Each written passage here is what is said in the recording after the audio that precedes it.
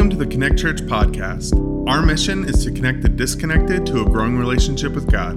You can connect with God, and we can help.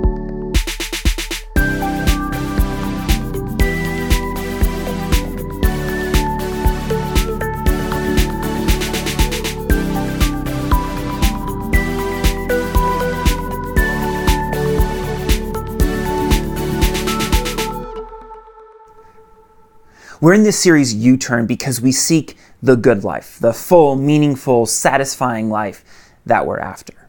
Now, what many of us have realized, unfortunately the hard way, is that the way we've been living, the way of the world, doesn't lead us to this good life. But there is a better way, and Jesus reveals that way in his teaching in the Sermon on the Mount. And as we're looking at the Sermon on the Mount, what we're coming to find is that the way to the good life, the way to the kingdom, as Jesus described it, is actually following him. You see, to find life, we have to follow him. And what we learned last time is that Jesus believes Scripture is both a sign pointing to him and our roadmap to following him. Nowhere is this more true than in our relationships. Now, I'm just going to warn you on the front end that what Jesus has to say next in the Sermon on the Mount is going to challenge us. It's going to convict us. And there may be a time where you want to tune out, you want to turn this thing off. And I just want you to know, I get it. I get it. It makes sense. It's hard to hear about the sin in our hearts. But it's the sin in our hearts that has caused so much damage in our relationships. And the good news, even at the outset, I want you to know this, the hope we have is that when we experience healing in our hearts, we can experience healthy relationships with those around us. And this is what Jesus invites us to today. So if you've got a Bible, turn with me to Matthew 5, 21 through 28. And if you need a Bible, you can, of course, follow along in our free app where there's a place you can jot down some notes as well.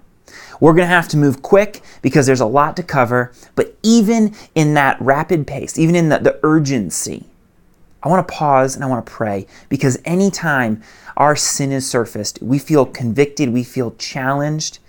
It can be hard to hear what God wants to say to us. So let's pause, let's pray, and ask that God would give us open ears and open hearts to hear what he has. Lord, we ask that right now, that you would speak, that you would move, that your Spirit would touch each one of our hearts, that you would bring healing from past wounds, that you would reveal your way to healthy relationships. Give us ears to hear and hearts to understand what you have for us. In Jesus' name, amen. Okay, picking up in Matthew 5, 21 through 26. You have heard that it was said to the people long ago, "You shall not murder, and anyone who murders will be subject to judgment. But I tell you that anyone who is angry with a brother or sister will be subject to judgment. Again, anyone who says to a brother or sister, Raka, is answerable to the court. And anyone who says, you fool, will be in danger of the fire of hell. Therefore, if you are offering your gift at the altar, and there remember that your brother or sister has something against you, leave your gift there in front of the altar. First, go and be reconciled to them. Then, come offer your gift.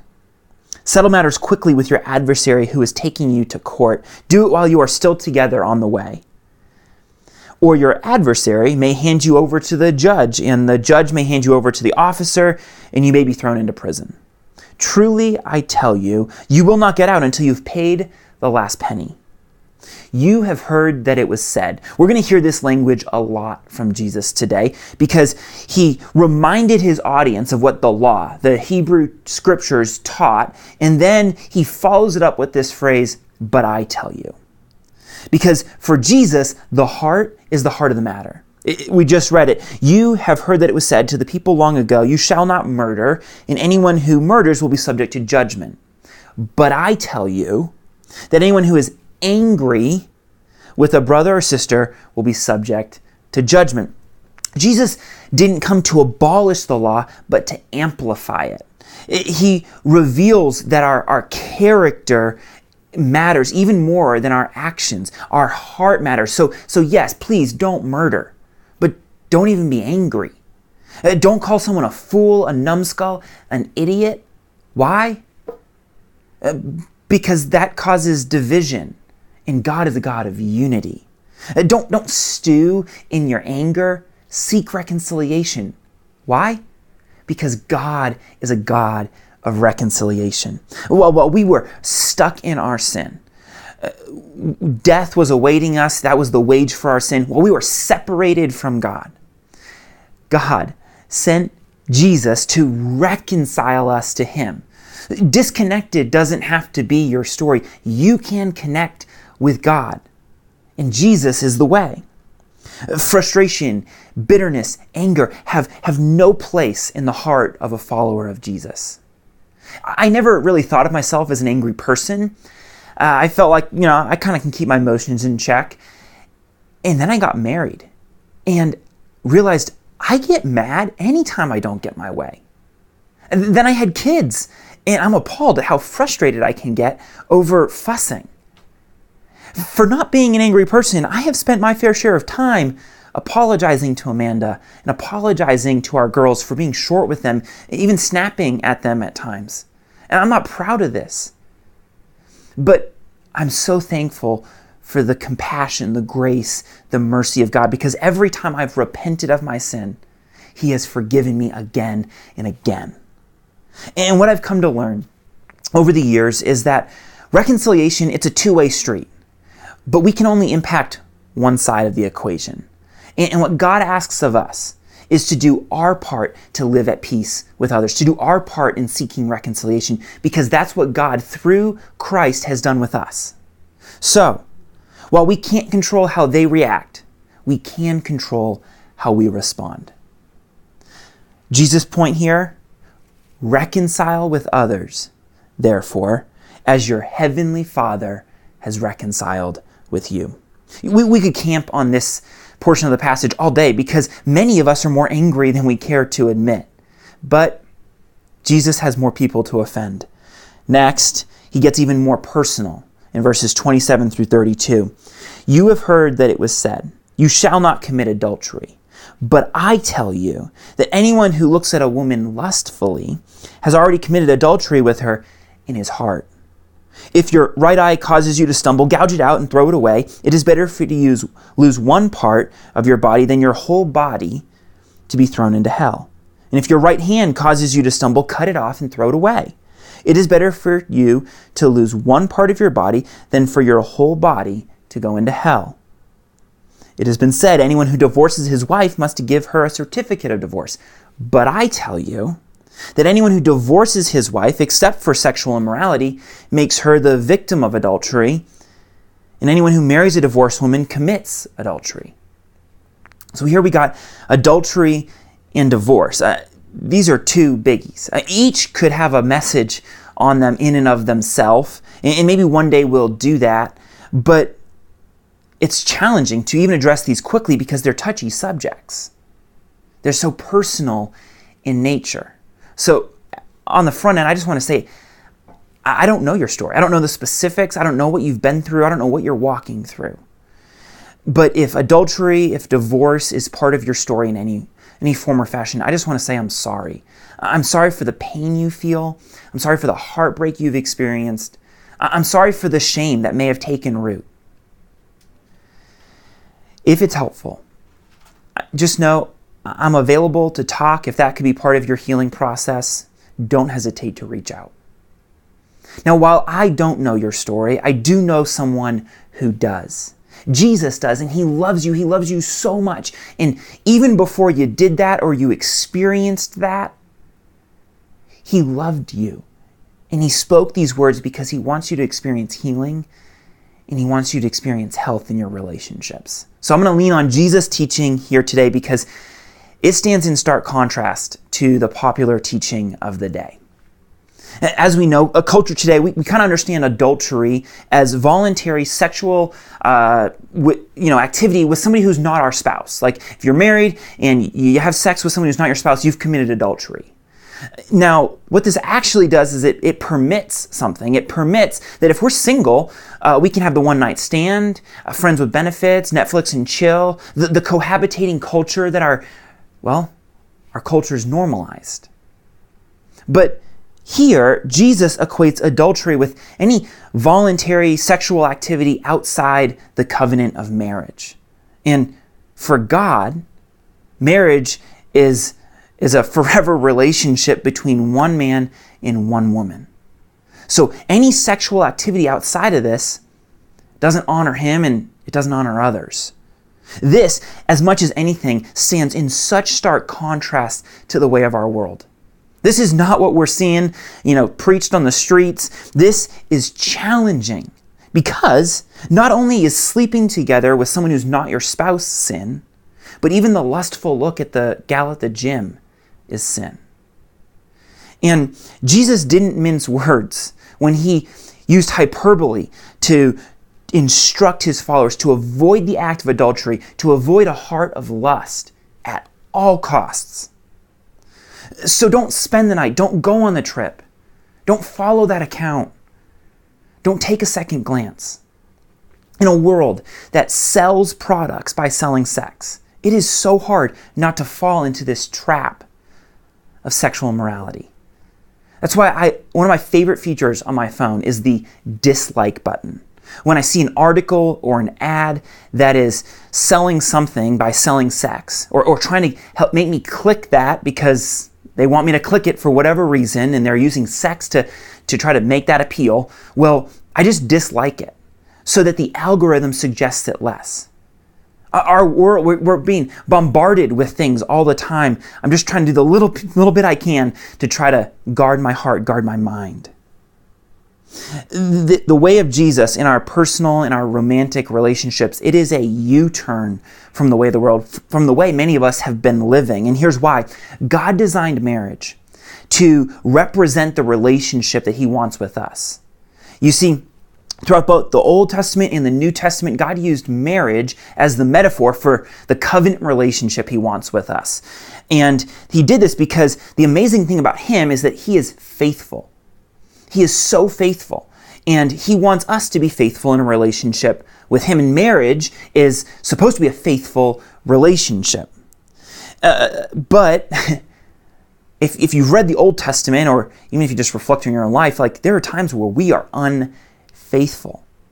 We're unfaithful to one another, we're unfaithful to God. But the story of Scripture, the good news of the gospel, is that God is faithful even when we're unfaithful. And Jesus is calling us to faithfulness, not to adultery, not to lust, not even to divorce. Because the popular teaching back then was that it was, pretty easy, it was pretty permissive to get a divorce. Kind of like today. But divorce breaks God's heart because it's a break in the covenant. And that's just, it's the case with sexual immorality too. The only reason that Jesus gives for someone to be able to get a divorce isn't just, whenever they want it. It's when there's a break in the covenant, when there's sexual immorality. Because he knows the pain, he knows the hurt, he knows the shame that can come with divorce for the parents and for the kids.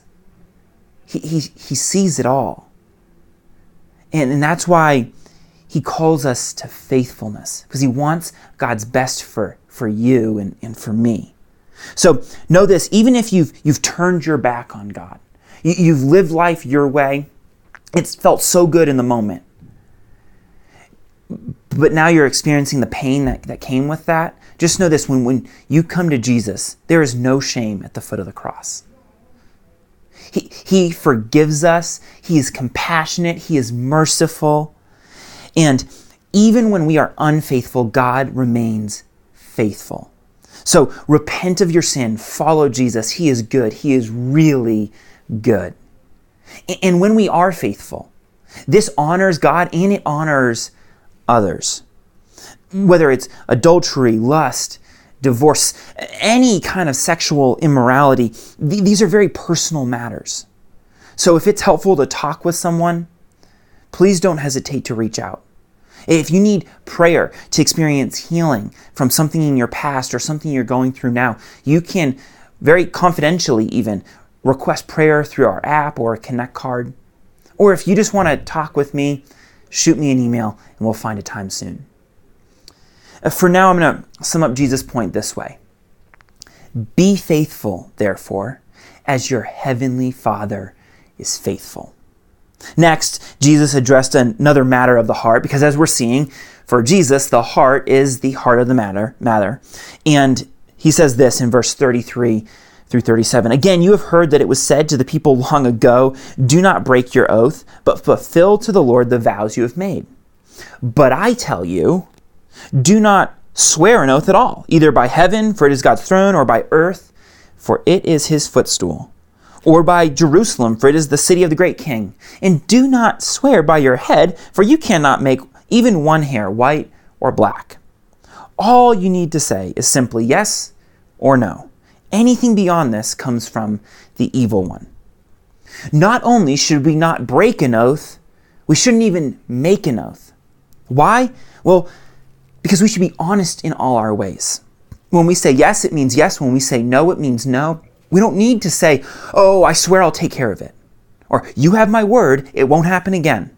Which if you think about it, it's kind of a weird saying because we just kind of fell short of our word. But anyhow, why does integrity in our character and honesty in our speech matter so much to God? Because God is true to his word. He is honest in all of his ways. He's faultless. And as God is true to his word, we should be true to our word. This means that we should report honestly at work and we should communicate honestly at home. As a parent, one of the hardest things is seeing your kid lie. Because you just know, like, why, what happened? And I went through a lying phase myself. I'm just going to tell you, I wasn't even very good at it, okay? Like, I lied, and my mom, she found out, and I got punished. And the punishment I got for this lie was I needed to write in nice, neat handwriting 50 times that I will not lie. 50 times, nice, neat handwriting. Now, if you have seen my handwriting, you know how hard that was. Not even 2 days later, I'm in the sandbox playing with my brother Kevin, and I throw sand at him. My mom is not even 5 feet away. She sees it all unfold right in front of her, and she asks me, what I did. Why is Kevin crying? And I just flat out lied about it. And again, I'm grounded, and I have to write, I will not lie 50 times in nice, neat handwriting. That time it stuck. Never again do I want to endure such torture. Dishonesty dishonors God and dishonors others. This is why God desires honesty from his kids.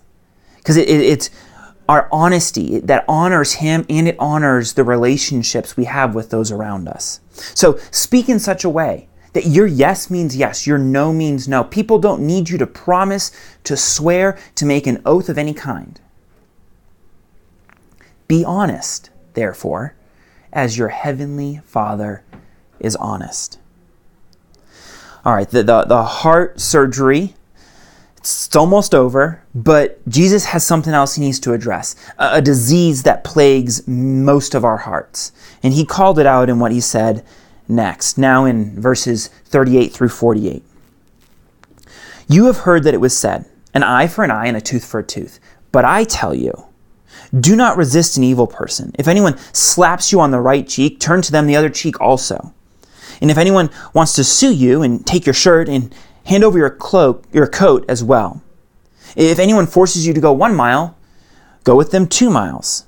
Give to the one who asks you, and do not turn away from the one who wants to borrow from you. You have heard that it was said, love your neighbor and hate your enemy. But I tell you, love your enemies and pray for those who persecute you, that you may be children of your Father in heaven. He causes the sun to rise on the evil and the good, and sends rain on the righteous and the unrighteous. If you love those who love you, what reward will you get? Are not even the tax collectors doing that? And if you greet only your own people, what are you doing more than others? Do not even pagans do that? Be perfect, therefore, as your heavenly Father is perfect. Jesus concluded this section in the Sermon on the Mount, calling out the lack of love in our hearts. First, he addressed the retaliatory nature we have, and then he spotlighted our hateful hearts. Both this tendency towards retaliation and the hate in our hearts, they directly oppose the loving heart of God. So, first, Jesus overturned the popular teaching, an eye for an eye, a tooth for a tooth. Just retaliate. That's the way to right the wrong. Well, Jesus gives this illustration, like when slapped, and this here it was a backhanded slap to the face. He says, don't swing back, turn the other cheek. So when someone insults you, when someone says something about you, whether it's true or not, and you just want to swing back with your words, could be in person, could be on social, whatever it is, take it on the chin and move on. That's what Jesus is calling us to here. But then he ups the ante on love in what he says next. When you're sued for your shirt, when you're asked to go 1 mile, because the law back then was that if a Roman soldier asked a Jew to carry their load for a mile, they had to do it, no questions asked. But Jesus says, don't just, go 1 mile, go 2. And then he says, when you're asked to lend, you shouldn't just give hesitantly, you should give generously, because Jesus calls his followers to extravagant love. Because God's love is extravagant. His love is so extravagant. Look no further than your own life to know this is true. In the coming weeks, we're going to see Jesus teach some things, like we should give to the needy. But how many of us, God has been so rich and generous towards us that when we have given, we have actually received more blessing from that experience than those we gave to. Or Jesus is going to teach that we should pray for our daily bread. If you look in your pantry, does it look like a Costco shelf? Because ours does. We've been blessed so much. Or even we're supposed to store up treasures in heaven. But how many of us have been blessed tremendously, relationally, financially, vocationally? God's love is extravagant.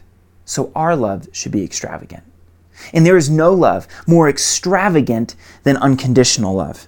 Jesus called out the false assumption that love for neighbor meant hate for enemy. If only that was the case, because we're so good at it. We're good at bad-mouthing our boss when we don't get the promotion.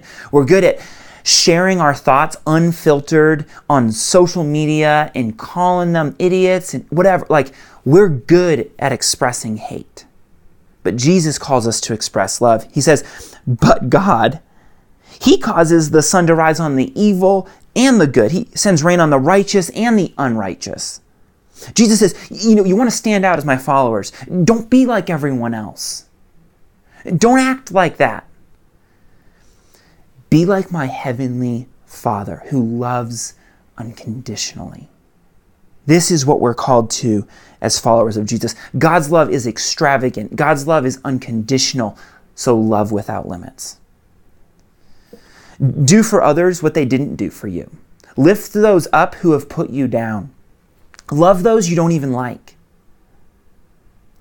Be loving, therefore, as your heavenly Father is loving. At this point, we've all taken it. We feel it. We feel it in our heart. We're well aware of our sin. We know that we fall short of perfection. So why did Jesus conclude by saying this? Be perfect, therefore, as your heavenly Father is perfect. It just kind of feels like we're being kicked while we're down.